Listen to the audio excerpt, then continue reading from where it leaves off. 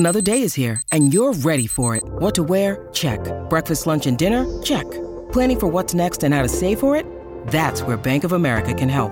For your financial to-dos, Bank of America has experts ready to help get you closer to your goals. Get started at one of our local financial centers or 24/7 in our mobile banking app. Find a location near you at bankofamerica.com/talktous. What would you like the power to do? Mobile banking requires downloading the app and is only available for select devices. Message and data rates may apply. Bank of America N.A., member FDIC. Hello and welcome to another episode of But Why? But this is something a bit different. It's a condensed version. It's our favourite conversations about tricky subjects, revisited and reduced into bite-sized chunks.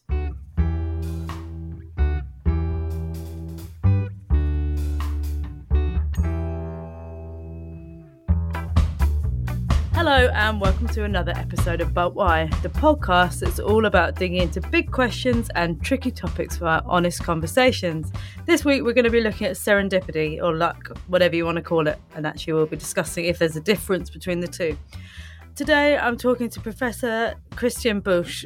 I'm hoping I've said that, if I said that ish right, very Perfect. English accent, and he's the best-selling author of Connect the Dots, the art and science of creating good luck. He is the director of the CGA Global Economic Programme at the New York University and also teaches at the London School of Economics.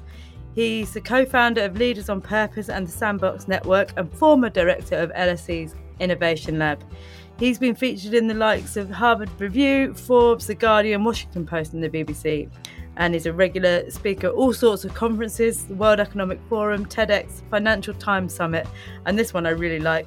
Thinkers 50 radar list thinks that he's one of the 30 thinkers most likely to shape the future. What a accolade. What an impressive CV, and so much interesting stuff for us to dig into. Explain to me what we mean when we say serendipity, or what you think we mean when we say serendipity. Well, what I found fascinating about this is that, usually when we think about luck, we think about things just happen to us, right? So being born into a nice family, all the kind of stuff that we can't really influence. Serendipity is about smart luck. It's about luck that we can somehow influence. It's about these kind of unexpected moments that we do something with. And so to give an example, imagine you have erratic hand movements like I do. Then you spill a lot of coffee. And so imagine you spill coffee over someone in a coffee shop and, they look at you slightly annoyedly, but you sense there might be something there. You don't know what it is. You just sense there might be something there.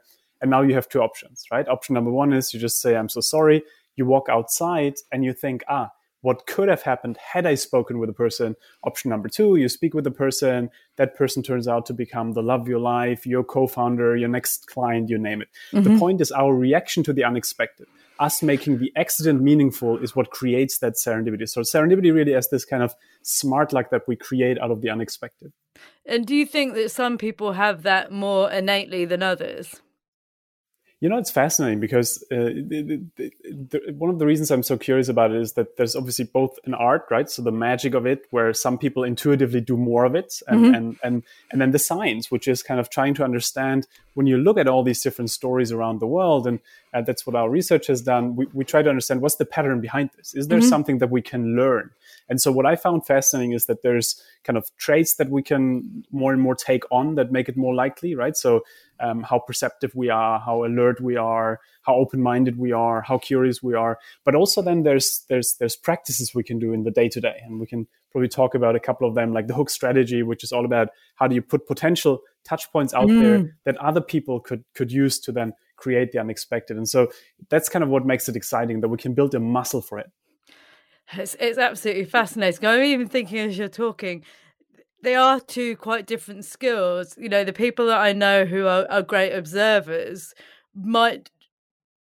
this is in broad statements, but they're quite in their minds and they're quite reading a situation all the time.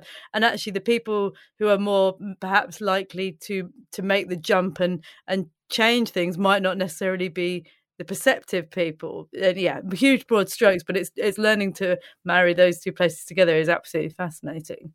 Yeah, and then it gets really interesting, right? When you think about how do you build those kind of different competencies or capabilities for yourself? And, there's a fascinating experiment, actually, that I've always found very entertaining. And I'd love to ask you and your listeners if you identify as lucky or unlucky, just, lucky or unlucky. I want to say lucky, but I think I'm I think I have a few unlucky things that happen, and I managed to turn them around. Yeah. Nice. So you took the bad luck and then used it as an inflection point in a way to create your own luck. What's fascinating is that so and also those of your listeners who thought lucky versus not so lucky, of course, those who feel less lucky, that's a lot what we'll talk about today, I guess, in terms of how we can then create more luck. But what's fascinating is that those of us who believe they will be luckier, or who believe they are lucky will be luckier in the future, not because of some kind of voodoo like type of things, but because they are differently looking at the world. And so in this one experiment, they took people who self-identify as very lucky, so people who say good things tend to happen to me and so on, and then people who self-identify as very unlucky, so people who say bad things tend to happen to me, I'm always in accidents and so on. And we probably all know people on this kind of continuum of very lucky versus very unlucky. And so they take one of each and they say, walk down the street, go into a coffee shop, grab a coffee, sit down, and then we'll have our conversation. What they don't tell them is that there's hidden cameras along the street and inside the coffee shop. There's a £5 note, so money, right in front of the coffee shop door. And inside the coffee shop, there's one empty seat next to this extremely successful businessman who can make big dreams happen. Now, the lucky person walks down the street, sees the £5 note, picks it up, goes inside the shop, orders the coffee, sits next to the businessman. They have a conversation, exchange business cards, potentially an opportunity coming out of it. We don't know that part. The unlucky person walks down the street, steps over the £5 note, so doesn't see it, goes inside the shop, orders the coffee, sits next to the businessman, ignores the businessman, that's it. Now, at the end of the day, they ask both people, how was your day today? And so the lucky person says, well, it was amazing. I found money in the street, made a new friend, and, potentially an opportunity coming out of it. The unlucky person just says, well, nothing really happened. And that's, there's a lot of experiments like this where you can put people into exactly the same situation. And they will, based on how they perceive the world, based on their alertness, based on how they communicate with people, have far more luck than others. And so, I find a lot of money in the street, mostly pennies, unfortunately. So it doesn't really help my lifestyle. But once you expect it to be there, it tends to happen more often because you open your eyes to it. And, for a lot of us, and let me just to your earlier point also, that a lot of times, right, of course, people who might be a little bit more extroverted or so have more of these kind of conversations. But, for closet introverts like myself, a lot of serendipity comes from quiet sources, from calm sources, like taking another street to work in the morning and then, open my eyes to, oh, there's a new bookstore. Oh, this book, that could be a podcast. Oh, my God, such a coincidence. And so it's really kind of finding those moments by opening our eyes to it. It goes back to some of Brene Brown's stuff around courage and vulnerability, actually, to send that initial, because we think of luck as something that is easy and just like falls in your lap, but actually that bit of serendipity comes from her vulnerability of sending out that, and courage of sending out that first email. So that's an important thing to remember, that actually these people that we feel like luck always comes their way, maybe they've been brave in tiny little ways along the way.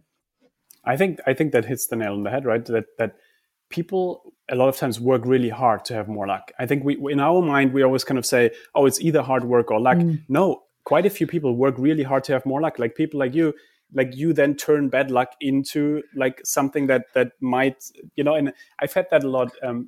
I've always enjoyed this. So I do a lot of kind of qualitative research in the sense of like, I'm asking questions and then I look at things over time. So it's kind of very like in the field and being with people and trying to observe what's happening and so on.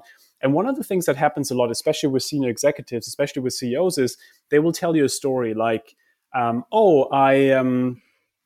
did this and then unexpectedly this. And so I was just lucky that this and this and this. And then we narrate it back and we say, well, but you know what? Like you were very active in this process that you just described as just lucky. And then they would be like, oh my God, yes, I just cultivated serendipity.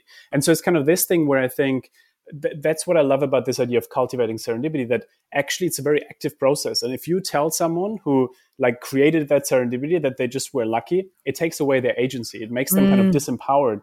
And I think that's especially true in poverty contexts where, a lot of times people want to create their own luck, but they both either don't have the structural resources or, more importantly, the kind of like role modeling that might actually do that. And I've always been fascinated by this question of how do you, especially in contexts where people have very little resources, always see people who have a certain mindset where they make a little bit more happen than others. And then at the same time, of course, it has to go hand in hand with kind of, working on societal inequality and so on. But I think this fascinating thing is that you see serendipity stories across all different contexts, across all different dimensions. It just changes the shape of any interaction you have, and you do really never know who you're talking to. Even I'm thinking with people that you feel like you know really well, you often don't really know what they're doing for work or other people in their extended network. It feels like it could be transformative. So it could be serendipitous, in fact, I suppose, is what it is. So what an interesting conversation. What an interesting man. I'm always a bit wowed by academia and someone who's really done their research.